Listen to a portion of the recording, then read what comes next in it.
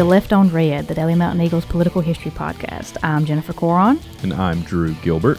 And our guest this week is Miss Marsha Atkins. Yes. Did you ever have Miss Atkins in I college? didn't. No, I went straight to UNA, and so I missed the Marsha Atkins experience. See, I went to UAB, but you were able to do, what was it, dual enrollment or whatever. So as a senior, I took public speaking with her. So that's the first time that I got to know her, and great. I wish I had American literature with her, which is also what she taught. I wish she had taught me something. Yeah, I probably would have added her to the favorite teachers list, which I can reel that off for you real quick, but I don't want to offend those that aren't on it. But yes, so a lot of you listeners will probably know Miss Atkins through that, and those of you who don't know her through her work at the college may recognize that she is the mother of former Superintendent Jason Atkins. Which we talk about that. It comes up. It comes up a little bit. Actually, I don't care to throw this out there. Jason was on our potential guest list. And and for me, I haven't ruled Jason out because we're telling a story with undertones of the changing political landscape. And Jason was elected as a Democrat and switched parties to Republican and was elected as a Republican. And so he certainly has a piece of that story. But he's not on this season, at least, because when we were talking about it, I said, you know who I'd really probably like to talk to more than Jason is Miss Atkins. And so we bumped Jason.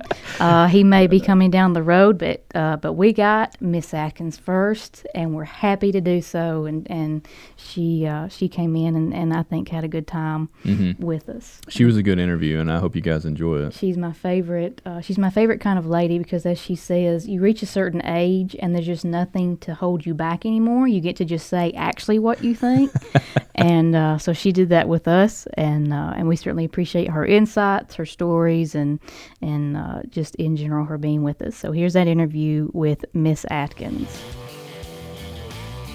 We are excited to welcome to the podcast Miss Marsha Atkins. We are members of the Marsha Atkins fan club. We are. I think that's fair. I'm very flattered. So, for you unfortunate souls who may not be familiar with that name, I think a lot of people would know you from Bevel. You taught, it was speech and American literature. Am I getting that right? But I started at Walker College. I was Walker College, UAB Walker College, and then Bevel. So I spent 30 years there. Over 30 years. So you dealt with a lot of students then. And Jason Atkins is fortunate enough to call you mother. So we'll get that out of the way up front for people who recognize that last name. And Stephanie. And Stephanie is speech Stephanie therapist at Valley. Yeah. If I had to rank my favorite members of your family, you would get number one, and then I'd put Stephanie right behind you, and then Jason third. Most people would. I don't think that's uncharacteristic. And if you start throwing in the grandkids, I think he slips. Yeah, we keep pushing him back. Yeah. So let's get Miss Atkins. We'll call it the political origin story. So tell us at what age or what circumstance, at what point you really became engaged in the political scene. You've never been a candidate, right? Never been a candidate, never even been like party, like secretary or anything, right? Not active in that sense. But No. So lay the groundwork for at what point you became just concerned, active. Well, I think that in teaching, it began to come out, as you may remember a little bit, that I was very opinionated. And as I got older, I felt freer to express my opinions. And I became aware of how different my opinions were than the people around me. And that kept me silent for a while. But not silent, but careful. And I do remember, catching some flack even back then from people in the community. But it would come back to me. So I knew there's a price to pay for going against what people believe. But at the time, my husband at the time was the head of the Walker County Democratic Party, and so we went to meetings and that sort of thing, and I met people, and pretty impressive people, but I was not engaged, and I wouldn't even have called myself a Democrat. I wouldn't have even said that I had a party affiliation. George W. Bush changed that. As many things. Yes, and I began to see this great divide, and I began and I was just so avidly, let's not go into Iraq. This is not winnable. I've seen this before. I lived through it. It is not winnable. And the price that we'll pay for this will be far greater than any return we'll get from it. And, you know, it's going to go on forever. And so I got angry, and then I began to read more, and I began to speak out more. For one thing, it came with my age.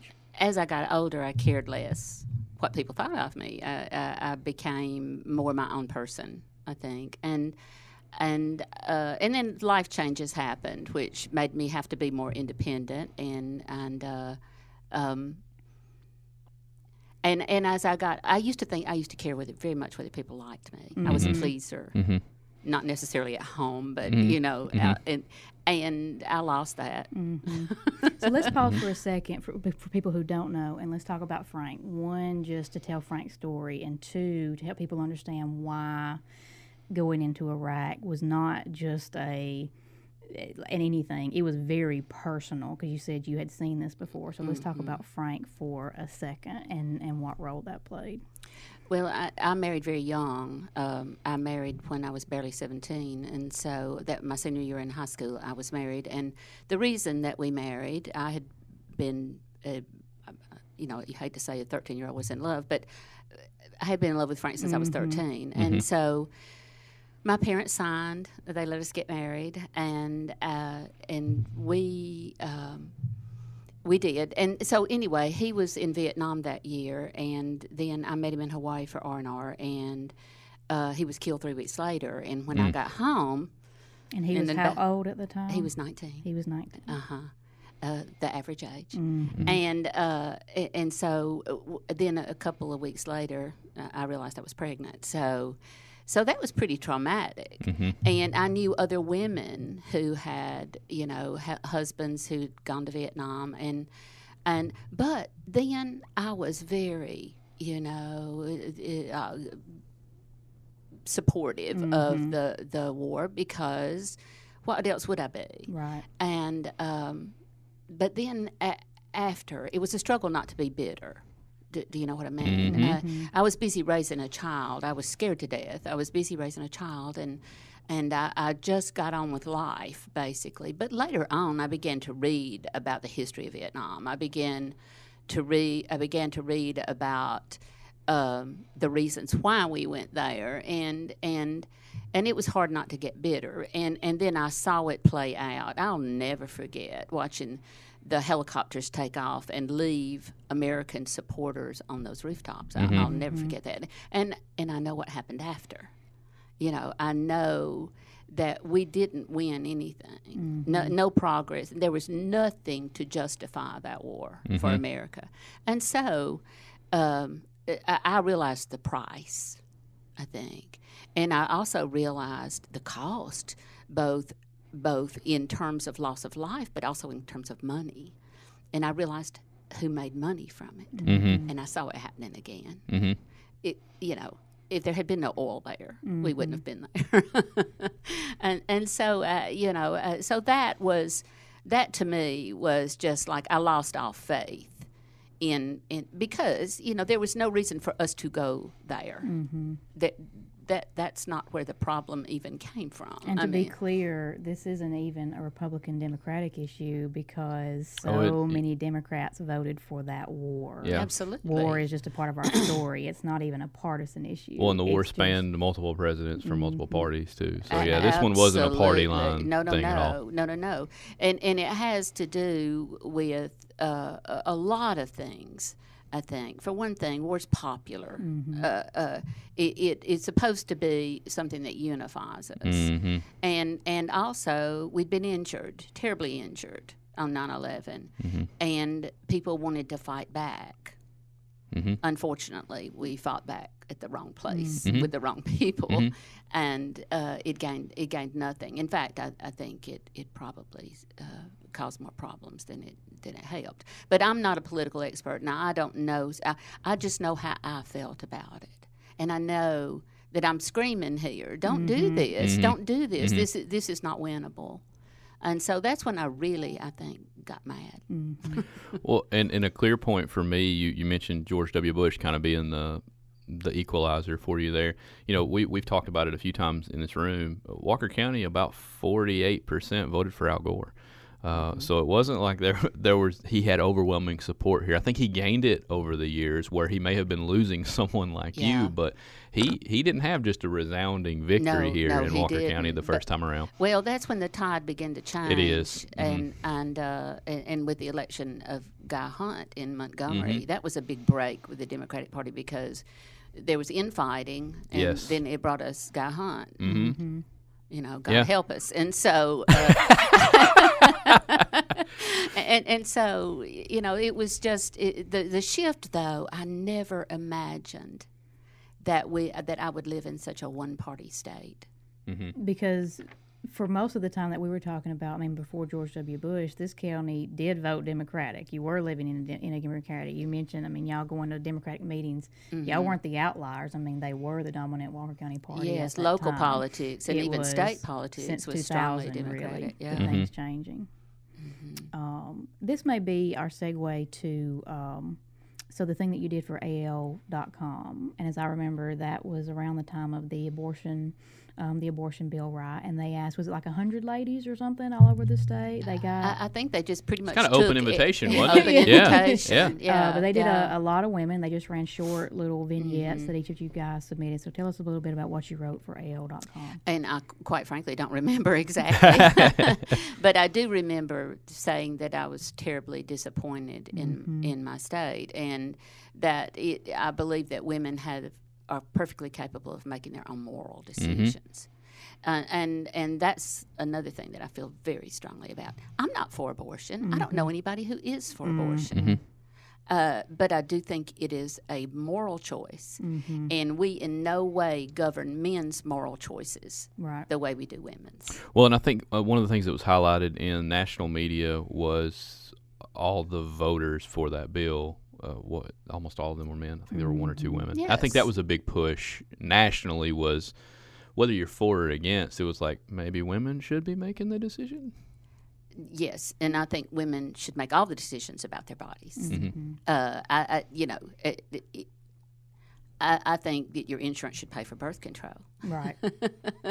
I think that if you should be able to go to Planned Parenthood, get whatever advice you need, get your birth control, get your mammogram, get your pap smear, and it's nobody's business. Nobody's business. And I mean that for a long time was my major issue that I voted on. And again, it's not that I'm for abortion. Sometimes there's no good choice. And sometimes the only person who can make the right choice for you is you. Right. And I've never had to face that, but I know people who have. I know that in those cases, those women made the choice best for them, best for their families, and they've never regretted it. Now, they try to sell us this thing, that this is an issue, you're going to regret this the rest of your life and all that sort of thing. That's not true. Studies show that women who put children up for abortion have far more regret and far more anxiety and far more guilt than women who have terminated a pregnancy, because there you have this child out there and you don't know what's happened to it. And I'm all for adoption. I think that's great. And if that but I just think that we need to be truthful about what abortion means to women. And what we've done is we've made it impossible for poor women to get abortions. Rich women are always going to be able to get abortions. They're going to go to New York. They're going to go to another state. Where it's legal. Yes, and it's legal here, because that thing was just a big show. And But we have a national, made a national decision on that. But they've just made it so difficult. I think there's maybe only, one or two places in the state. I think there's not very many anymore. No, there's not. And in Mississippi's the same way, in Texas, and all of these states who have grandstanded over this issue. And quite frankly, most of those men who voted for that could give a bigger rip. It is the popular issue. It is the issue to pander to the religious right. And so that and gay rights, those are the things, or, rights of anybody who's different. Yes, issues, yes. And so I very strongly feel in separation of church and state. And I think that those are moral issues, and we can make those moral issues. We can make those decisions ourselves, and should be allowed to. And I've got to get on my soapbox about it because it makes me so mad because of the hypocrisy in the whole thing. Well, and so this, when I was in college, I always say I took a women's studies class, and so the instructor was pro-choice, obviously, very active, very feminist. There was an older African-American lady in the class who was obviously very much pro-life. And so when this issue came up, because you just really got to have discussions. It was one of my favorite classes. But I always remember her saying to the lady, this is my position, and I'm really not probably going to, move off of it very much. That's your position, and you're really not going to move off of that very much. But there's a very big, wide area in the middle where we're talking about what to do about unplanned pregnancies, what to do about once, the children get here, and as you said, assuming they go up for adoption or the women choose to keep them or whatever, what kind of resources. So, yes, there's a battle to be fought over, the right to an abortion, and we can have different sides on that. But you don't talk about a lot of that stuff in the middle. And, so once the child gets here, and like I said, let's assume that the woman chooses to keep her baby, you shouldn't just pat her on the back and say, go you, and just hang her out to dry. I mean, she needs resources, like you said, especially poor women. She's going to need diapers. She's going to need things. And so that's the point where you should really put your money where your mouth is and support things like, whether it's through social services or even like the Pregnancy Test Resource Center. I mean, there are places to support if this is something you feel strongly about. You shouldn't let it end at the pro-life, pro-choice battle. There's a lot to be done in the middle. If you're really pro-life, you care about children. You don't just care about fetuses. And I think that's where the hypocrisy comes in. Let's cut those food stamps. Let's do away with that free breakfast. Let's cut the welfare check. Let it only last so long. And it is just a sad fact that it's just an emotional hot button issue, but nobody cares what happens to these women. Not nobody. I care. You care, but what happens to these women after these babies come, and then we criticize them because their kids are dirty, or they are not taking care of their kids like they should, or they're not working. How do you go to work if you have a toddler and you can't afford child care and you have no family support? Yeah, those are the issues that come after you deal with that. And if you're not willing to support that woman and help that woman, that you deny the right to an abortion, then you're not pro-life. You're not pro-life, and you're not Christian. How do you, is it just through the voting box? I mean, you still aren't active in party politics or anything like that, are you really? I mean, it's just through voting? I don't go to meetings. Right. And I fully intend to, but I'm tired. and I admire Tim Bowen. I admire him for the pretty much a slight beginning of a resurrection here, and I do intend to get more involved.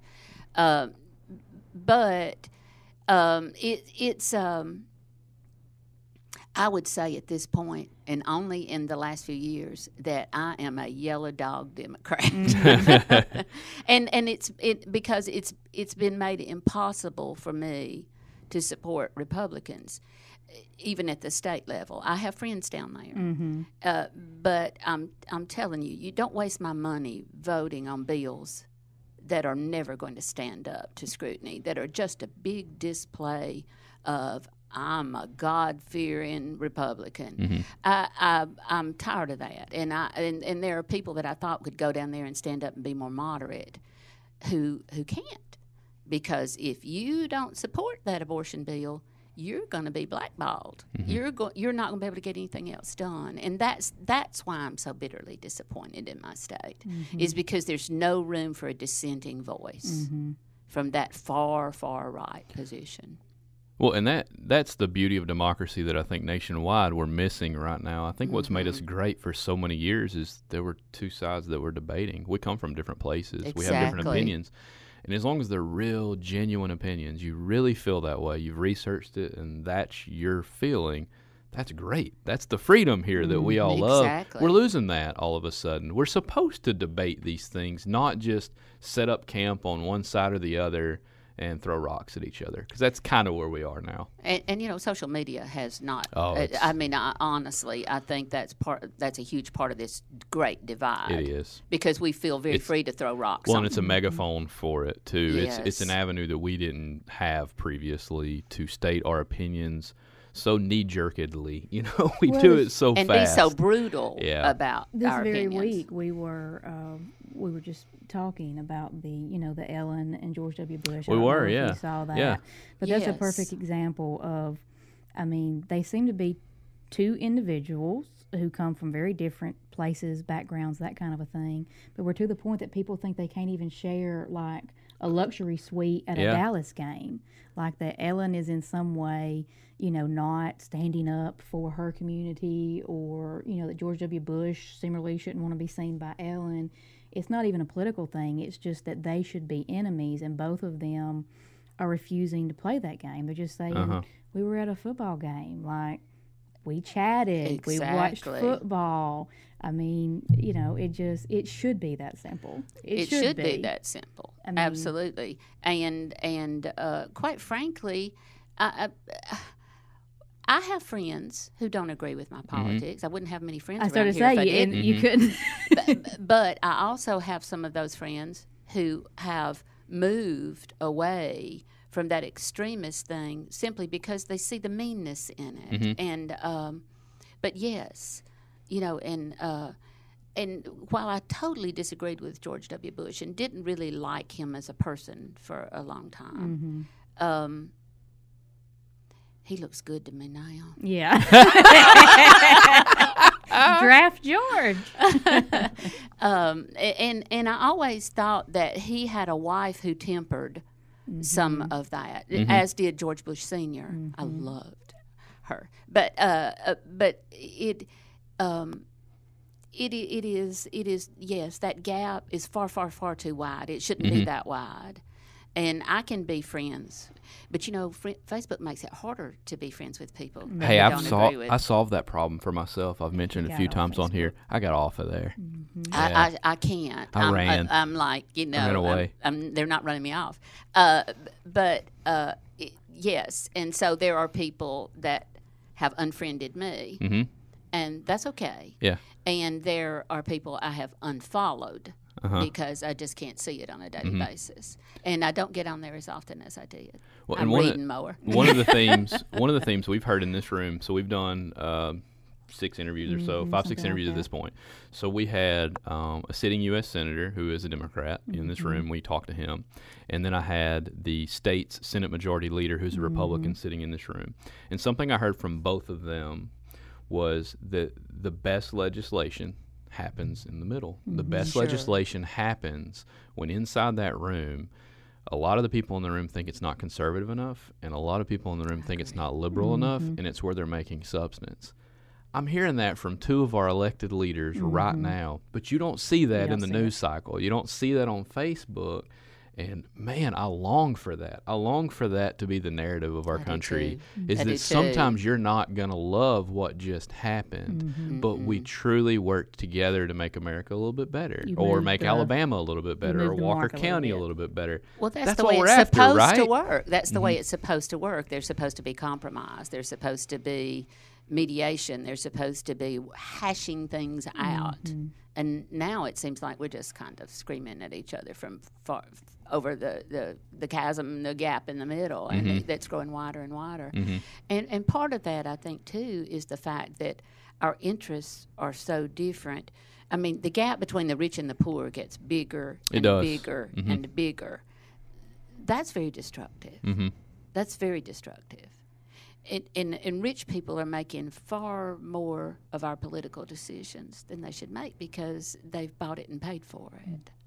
Well, and it's our fault to a degree because there's a check to all this, and it's a ballot box. And absolutely. I even mentioned this, I think, when Senator Reed was in here. I feel like we don't do our jobs enough because we have a hire and fire switch every couple of years when we go to a ballot box. I agree. And, man, we just reelect people. That's what we love to do. We love to just go send you in, and rather than breaking down, what have you done for us, for the masses, we just kind of check the name that we're comfortable with. Now, I have been to meetings, generally teachers, education things, where I'm screaming there, vote your pocketbook, vote your interest, because teachers, there are a lot of us, retired teachers, and especially in Walker County. I mean, it's one of the biggest, in professions. I mean, more employees, but we don't vote.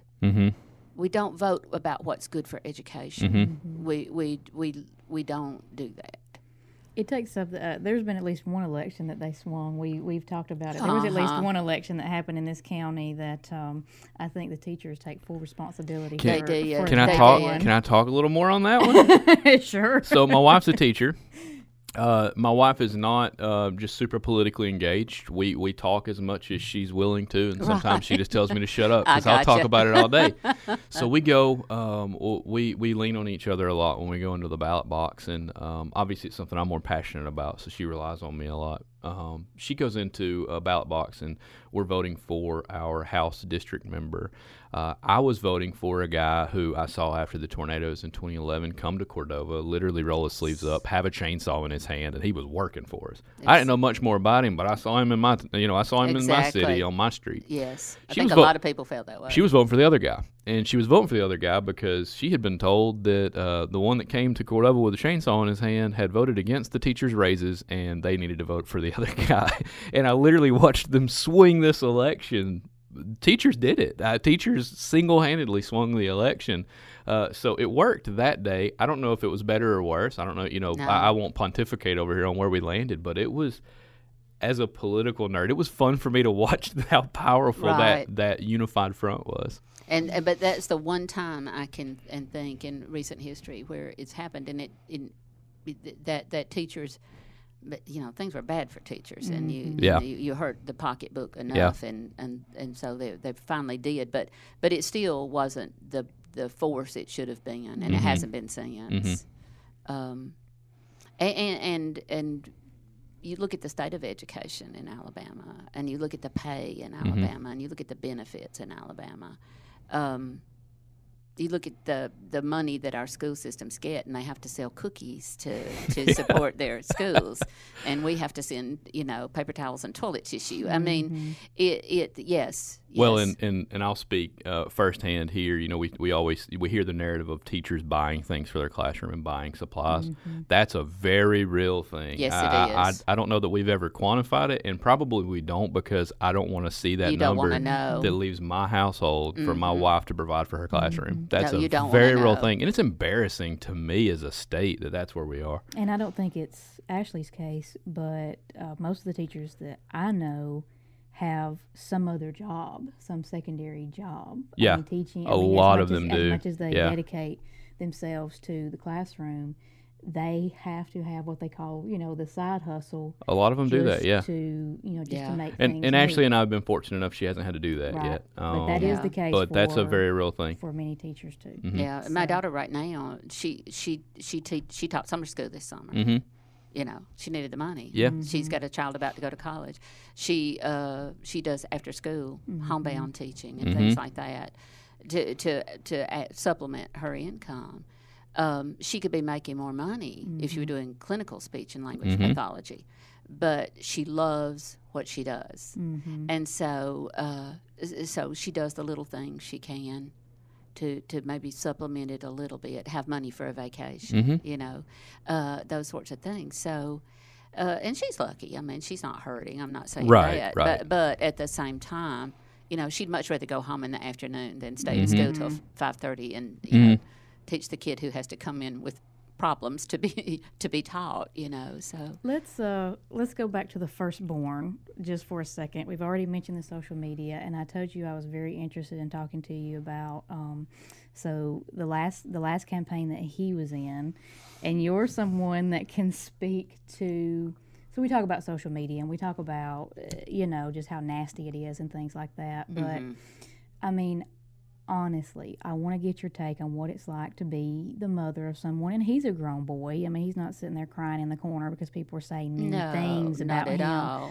But you're seeing these things, scroll through social media and that kind of a thing. And I just think about, in this environment that we live in, what must it be like to be the loved one of some of these candidates that you're just seeing all these things come out. And I mean, some of them are just complete fabrications, and some of them are just downright mean.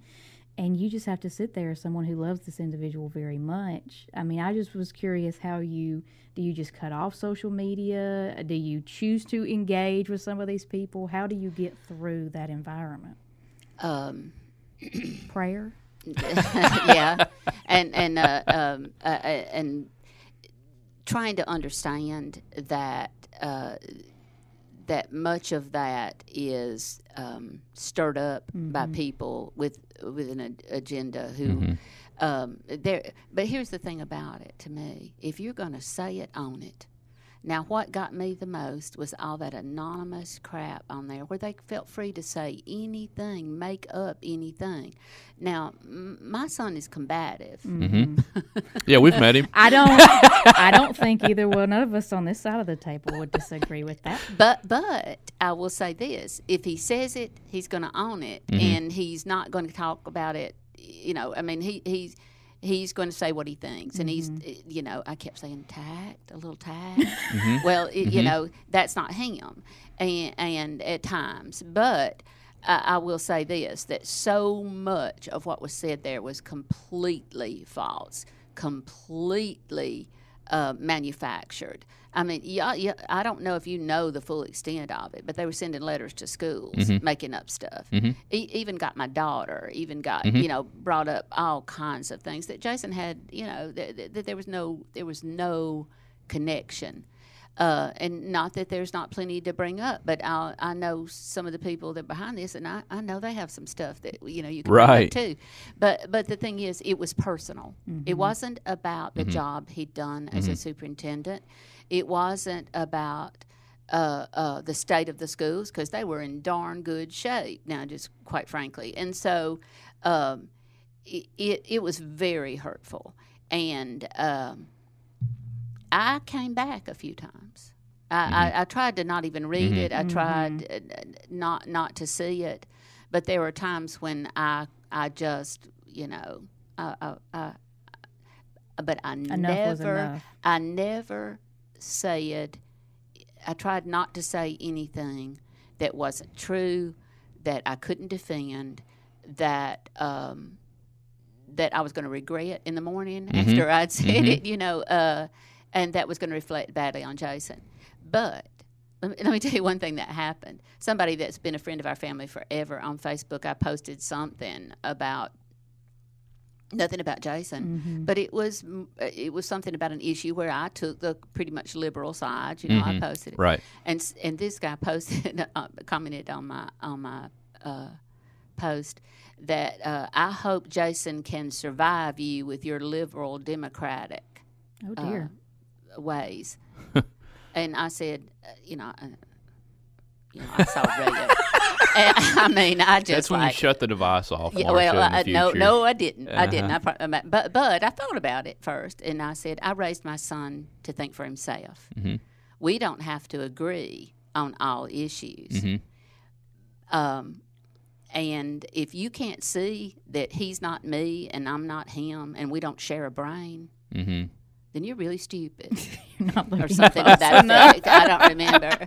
And I wanted to say, do you want to be your child to be judged by everything you've done? Right. I hope not, but I didn't go into that. But it was very hard for me. It was very hurtful. It was very. It made me mad for my grandchildren. Mm-hmm. Mm-hmm. It made me mad for Kelly, for his wife. It made me mad for my daughter in the school system.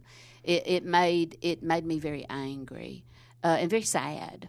Very sad. Mm-hmm. Which is, I think, the point I wanted to make. I think a lot of times people just don't think. We just get so used to just our words. We think they don't mean anything, but they're very somebody's real. mama's going to read that. Somebody's, like you said, somebody's child is going to read that. I mean, absolutely. And so, I mean, there's, as you said, true criticism that can be made in a political fight, and things are always, going to be tough and nasty and that kind of thing. But there are certain things that you should really just think before you put this out in the world, because the person you're attacking is not the only person that's going to read this. No. Some people are going to take that to heart. Now, you obviously had enough strength to come back, but some people, that would really bother them. It bothered me. It bothered me. And but I avoided most of it. But sometimes it gets thrown in your face, and you just can't avoid it, and it's tough. It's really tough.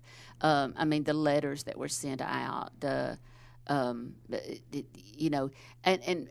there's the point in which you don't know who wrote. It's all anonymous, and so you don't know who actually put pen to paper or to fingers to keyboard, and sent that stuff out. But Right. I mean, Yeah. And I've had those people walk up to me even during that campaign, and people that I liked and thought were friends that I knew, not just thought, knew did something really despicable. Mm-hmm. And for the first time in my life, I turned my back and walked away. I mean, this woman was coming at me to hug me, and I thought, no, no. You should own what you did, and don't pretend to be my friend, because I'm not doing it anymore. Don't hide behind it. I couldn't do it. Well, we'll wrap up, I think, on my favorite talking point. I'm kind of terrified about what's coming. I don't know. Yes, you do. So there are a lot more women candidates and women serving in different levels than there were. Right. I think next year is 100 years since we got the right to vote, which we went to. Actually, it was the George W. Bush Museum. They had a special exhibit thing going on, and so you get a card, kind of like you do with the Titanic thing. You get a card, and it tells you like who you are in history. And so there's a box, and so you put the box in at the election in which you could vote. And I happened to get, a female. So Zach, I forget what he was, maybe a landowning something. He could vote way back here at like this first or second little ballot box. I had to go halfway down the room before I could put my little card in. Yeah. It's shocking, and most people don't realize that. That grated on the nerves a little bit. But really, there are a lot of women candidates, but they are not all created equally. No. And as I've told you, there are several guys in my life. I would consider them, very progressive guys. I mean, politically engaged guys who, had strong feelings about Hillary Clinton, for example, and they kind of felt some progressive guilt because they can't support Hillary Clinton. And so I just wanted to get your take on women in politics, that women, as crazy as it has to actually be said, all women don't vote the same. They don't think the same. A woman isn't a good politician just because she's a woman. I mean, this is just a whole area that people just seem to get wrong in my opinion. I agree with you 100%. Just because you're a woman doesn't mean you're going to vote for women. Mm-hmm. Just because you're a man shouldn't mean that you're just going to vote for men. No.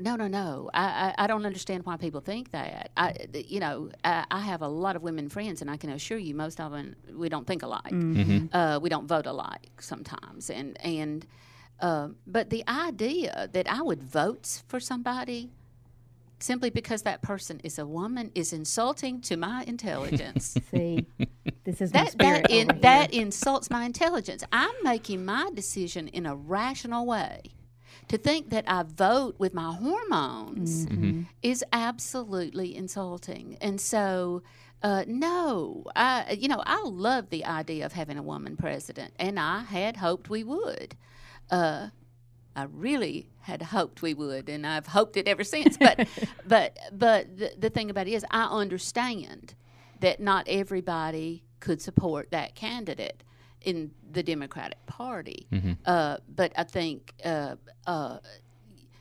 there's nothing wrong with not liking a candidate, not wanting to vote for a candidate because that person is a woman or black or Muslim or, those things are not what we vote for. We vote on what that person is going to do for our country and what that person is going to do to make this a better place. And that's what I always look at. Always have. Gender doesn't matter in terms of, now, your attitudes about gender, your feelings about inclusiveness for all people, because that's the biggest thing to me is everybody should be given an equal chance. Now, we're not all created equal, not by any means, but we should, as much as possible, give everybody an equal chance. And if you think we're all created equal, you try growing up being born in the slums of Chicago. See how far you can pull yourself up by your bootstraps. I wouldn't get far. Or in inner city Birmingham, in one of those housing projects where most of the people there who have money are selling drugs. We live what we've learned, and what we learn is not the same. Privilege is a thing. Privilege is a huge thing, and so there are female politicians who operate off privilege, just like there are men, and so no, I agree with you 100%. No, and it's foolish to think that we would. I suppose I might feel a real twinge of guilt if I had to, make a choice where all things were equal and there was just that male had the edge. But I think I would still go, I vote on issues. Right. I vote on issues, and they are hot button issues to me that it doesn't matter who you are, what you are. If you support those, then I'm for you. But it's never occurred to me that people thought because you're a woman, you should vote for a woman. It really hasn't. And as a male, you should feel no guilt because you don't want to. Well, it really became an issue. So there's a great book for anyone like me who's interested in this topic. Rebecca Traister wrote, I think I'm saying that right, on, so it was the 2008 election. And there was the battle between, of course, Barack Obama and Hillary Clinton. And, Gloria Steinem gets involved in all this kind of thing. And there was just this huge push of, if you don't support Hillary Clinton, you're abandoning, the sisterhood or whatever.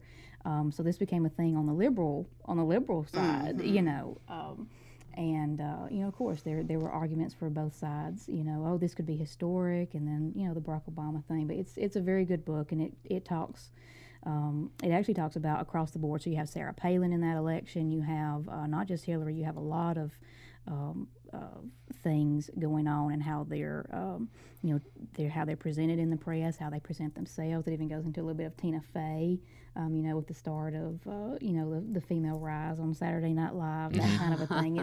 It's a very good book, but again, that whole conversation exists because there's a group of people who genuinely think that that's where your vote should go, and it's not true. You have to earn it. I mean, absolutely, it has to be earned. And if you don't vote rationally, Mm-hmm. I mean, if you don't do your due diligence, if you don't find out that person's views, if you don't find out a little bit about that person's background, if you just listen to them pontificate and they hit the right buzzwords or whatever, you've not done your job as a voter. Mm-hmm. You've just not done your job as a voter, and I understand that not everybody's going to do that. But if you never change the channel on your television, and you get all your news from one source, then your view is going to be so little. It's going to be tunnel vision. It's not going to be true. It's not going to be valid. Mm-hmm. So I really, there are women in politics I don't like at all. Mm-hmm. There are men in politics that I like a whole lot. And in fact, in this coming race, all the ones that I think I might vote for are men. Mm-hmm. And so, no, I think that's a very patronizing view. Mm-hmm. Well, and as I've said, there's all this research and things about how women vote, who got the women vote and whatever. There is no women vote. Mm-hmm. What the research will tell you is that we should have learned that right, this lesson. If you know I'm a woman voter, then you know I'm a woman and you know I'm a voter. It would help you very much to know what race I am. That'll give you a little more insight possibly into how I vote. But you could make absolutely no judgments about how I vote just based on being a female and being a voter. And again, I think that's just a fallacy that's out there that people believe they're going after the women's vote, whatever that looks like. And I think it'll be quite hard for them to get it. Because as you said, you have women who don't vote anything like you. The whole idea that you're trying to capture the women's vote, what does that even mean? That's... Yeah. And I think that in the South it has to do with living in the Bible Belt and this deep reliance on religion. And that sounds ugly. I don't mean it that way, but that preacher in the pulpit shouldn't tell me how to vote. Mm-hmm. Right. And for a lot of women that are very religious, if it comes from the church, they don't question it. Mm-hmm. And so do a lot of men, not just women, men. And so, if the right is going for the women's vote, then they're going to hit on certain things. If the left is going for what they think of the women's vote, they're shooting in the dark. I mean, it's not. It's far more complicated than that. It's far more complicated. We're smart. Thank you. We're smart. We can make our own decisions. We don't have some kind of tunnel vision where all you can see is woman. No. And I think that's the thing that makes me so angry about some of the Republican policies, is that we're smart. We have our own moral compass. We don't patronize. Don't assume that we're not capable of doing anything we want to do. Mm-hmm. It may be a little harder sometimes, right? And I think it still is sometimes. I think it's easier for my granddaughter than it was for my daughter, and for my daughter than for me. And, I know my life has been easier than my mother's was. I had more choices. But I think at this point, we've come to where gender is not the defining issue. With all that being said, one area where it is important is just in the terms of the role models. And so, today's kids are growing up with a female governor, which is something that certainly I never did. And so, again, party stuff aside, well, we did have Lurleen back in my day. You have to see. Yeah, this is the first one for us. Yeah, you have to, and I never thought there'd be another one, to be quite honest. But it matters. It matters no matter what part of they are. It does matter in the sense of the little girls out there who think that politics can't be for them, that I shouldn't be as interested in politics as a Drew Gilbert is, or, that I can't run for office, that kind of a thing. So in the sense of it being role models, it does matter very much to see women in positions of authority. I agree that it does. But I think this is one of the things that kind of made me go my own path, is it never occurred to me that women couldn't do what they wanted to do, that we were limited because we were women, that there shouldn't be women in politics. And it's a shame that we have to look to a few to be our role models, because at this point, there are more of us than there are of the Drews. and we should be equally represented, and we're not. But I just don't understand it. Never have understood it. Never have understood a lot of the things that divide us. Never understood racism. Grew up in inner city Birmingham. My mother worked at downtown Pizzett's. You know, she saw the dogs and the hoses. It changed her view on a lot of things. But, you know, I've never understood why we just concentrate on our differences instead of looking at what we could accomplish if we just pull together, if we just meet in that middle. I'm all about the middle. I'm way over here, you know, but I can be persuaded to meet in the middle, and I think that's where we should be. And I wasn't always over here, just for the, you know, I got pushed over. Well, this has been fun. I'm assuming this is your first podcast. We're always asking people. Definitely. That's a few of those we've gotten now. We're always asking because it's quite interesting. So we appreciate you letting us sit around and chat with you for a little bit. I'm very flattered to have been asked, since I have absolutely no credentials. That's not true. Hey, neither do we really. So it worked out. We're going to throw around credentials. Yours look a lot better than ours. No, not at all. But I appreciate it. It was great fun. Thank you. All right, we're back. That was fun. That was a fun interview. We had a technical difficulty in the middle, which I don't think you guys will experience because we've got a good producer here. But she was lighting a fire, man. It was timed so poorly. She was in the middle of it. But I think she got right back on track. So that was good. She did, and I'll admit I took full advantage while she was in the room to have conversations that, you know.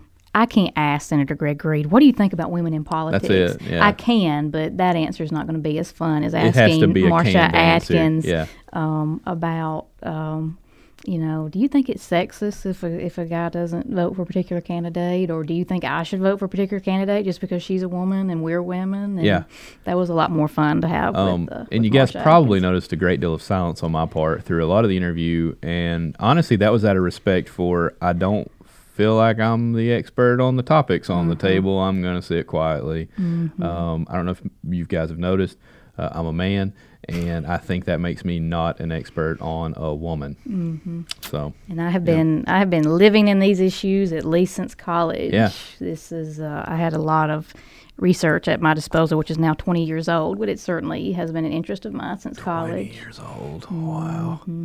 Yeah, I would think so. Well, close to it. Yeah, close to it. I don't like to think about that, but yeah, we're getting old, UAB. Well, I only graduated in 2008, so technically 12 years. But if you count when I wrote the paper, then yeah, we're looking at probably at least 14, 15 years. So we are, we're not the fresh-faced millennials anymore. We're like we're middle of the road millennials. We're though, like the mentors to the younger. Because when did that start? 80 or 82, something like that. Something like that. So I mean, there's guys and gals 5, 6, 7 years my senior that are millennials. But we are quickly working my way to where I'm in Miss Atkins' position and have absolutely nothing to hold me back. And you're just screaming at folks. And I said this, like I told Zach, I said I aspire to that, you know, being in that position one day. And Zach was like, one day? Really? Yeah, like this is a point in the future that you're not going to care. You don't feel like you're there anymore. I think he was thinking, whoo.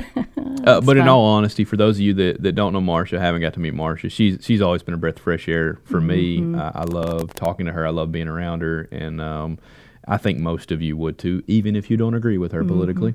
And I'll go ahead and put this out there. I'm going to link on the Facebook page, which we mentioned in last episode. So she sat down for an interview with me for a Walker Magazine story. We did several stories that issue on veterans or some version of that for like a Memorial Day thing, and she told the full story about her marriage to Frank and the last time she saw him and that kind of thing. And honestly, and not just because she's a guest this week, if I had to tell you my favorite magazine stories that I've done in the last 5 or 6 years, that one was at the top. I mean, that was it was an honor just to hear that story, for someone to be honest and to share about losing the love of their life and finding out that she was pregnant, after he was gone. I mean, that's the kind of stuff, it's almost like a movie script or something. Well, and so often in the news cycle, we're reading about the defense budgets or border security or, this new battleship we have, and we're not talking about the lives affected by young men being lost in war. And, man, that's one. And so I enjoyed it, and that's a story I think we probably should tell a little bit more often. As you heard in that interview, I mean, it has... it's not just a political thing. I mean, it has definite consequences years down the line when you feel like you're seeing this happen in front of you again. I mean, it matters that you lost someone in a previous war, and we don't give that enough credit. So, again, thank you to Miss Atkins for spending some time with us. I know she thinks that she doesn't understand why she was invited, but I think after listening to that interview, you'll understand why, because she's an awesome person, and we enjoyed having her. So... keeping with my feminist theme this week, we're going to move on to true story, fake news. Berkeley, California banned man-witch because it was not gender neutral. True story or fake news? You said where? Berkeley? Berkeley, California. It's a pretty liberal spot. That's not a coincidence. I would believe something like that could occur, but I'm going to go with fake news in that it didn't. How'd I do? So you are exactly right. It is fake, but it is fake it by was fringe fake. A little bit. So I think this was last year. Their council did have a reading of an ordinance that would have replaced some terms in their municipal code. So obviously you could never ban the sale of man-witch or the use of the term or anything. Right. But some terms with gender-neutral language. So, for example, manhole. We all know what those are, the manholes. So those would have been replaced in the code with maintenance hole. You wouldn't have been able to use manhole anymore. It would have been maintenance hole. Well, frankly, maintenance hole is probably a more proper term for it anyway. But yeah, I don't know that I would ever fight for naming rights of a manhole. Yeah, there was definitely an effort to, and again, just in the municipal code, there was definitely an effort to take out gender specific language on all sorts of things. Well, and it is municipal codes and laws in general are typically heavy towards the male gender. I think we've always done that. But yeah, manhole wouldn't have been where I was fighting for. Well, and this was a legit fake news story, so this is not just something this was something that circulated, and they tried to get people up in arms about, what a wreck this country was in because this council was banning man-witch and that kind of thing. So once again, do your research when you see those kind of things. If it pisses you off, they probably knew it was going to piss you off, and they put it out there appropriately. All I can picture is Chris Farley in a skit where he's like a lunch lady serving sloppy joes, and I don't know how you kids like them, extra sloppy. Not gender-wise, but just renaming things in general normally is kind of an awkward situation. We were in school, you remember, with the Freedom Fries? I do remember that. Speaking of the war, you remember the Freedom Fries? I actually I worked quite a few years in the concession stands up at the Cordova Park. That was my high school job, and the park director changed ours to Freedom Fries on the board. How long did that last anyway? It was a flash in the pan. Yeah, it was just because the French didn't agree with us on our stance on a war doesn't mean, it changed the fries completely. We're not giving them credit for the fries, right? Yeah. Renaming's usually weird. We get stuck in how we've referred to things for so many years. So that's a tough one. Well, all right. So that was our episode. Next week, I think we're in line to have Mr. Guin. We are, yes. Yeah. So that was your get for the podcast. That was my get. You know, Ken served as a city attorney in Cordova for years, and actually, technically speaking, my administration relieved him of his duties. But we still have a pretty good relationship. Hold on, I'm going to call out the political right. speak there. Sorry, I'm so because we're in podcast world, not so. You relieved, you fired him, sir. Well, the council that I served with did. I abstained from vote that day. Let's shoot it straight. Let's say what it was. We did, and we moved on. We've got a great city attorney now. I love Ben. He's unrivaled in the state for what he does. But there's something to be said there. Ken and I still have a pretty good relationship. Mm-hmm. We meet where we meet, you know, and that's what I wish a lot more of us did. Ken and I we're of different ages and different ideas on a lot of things, but man, we just focus on what we both like the same things of, or agree, or like to talk about, and you'll hear that in the interview. We talk about some of the things we like together. So, that's next week with Mr. Ken Guin. We'll see you guys then. See you guys. Left on Red is a Daily Mountain Eagle production. Copyright 2019 Daily Mountain Eagle, all rights reserved.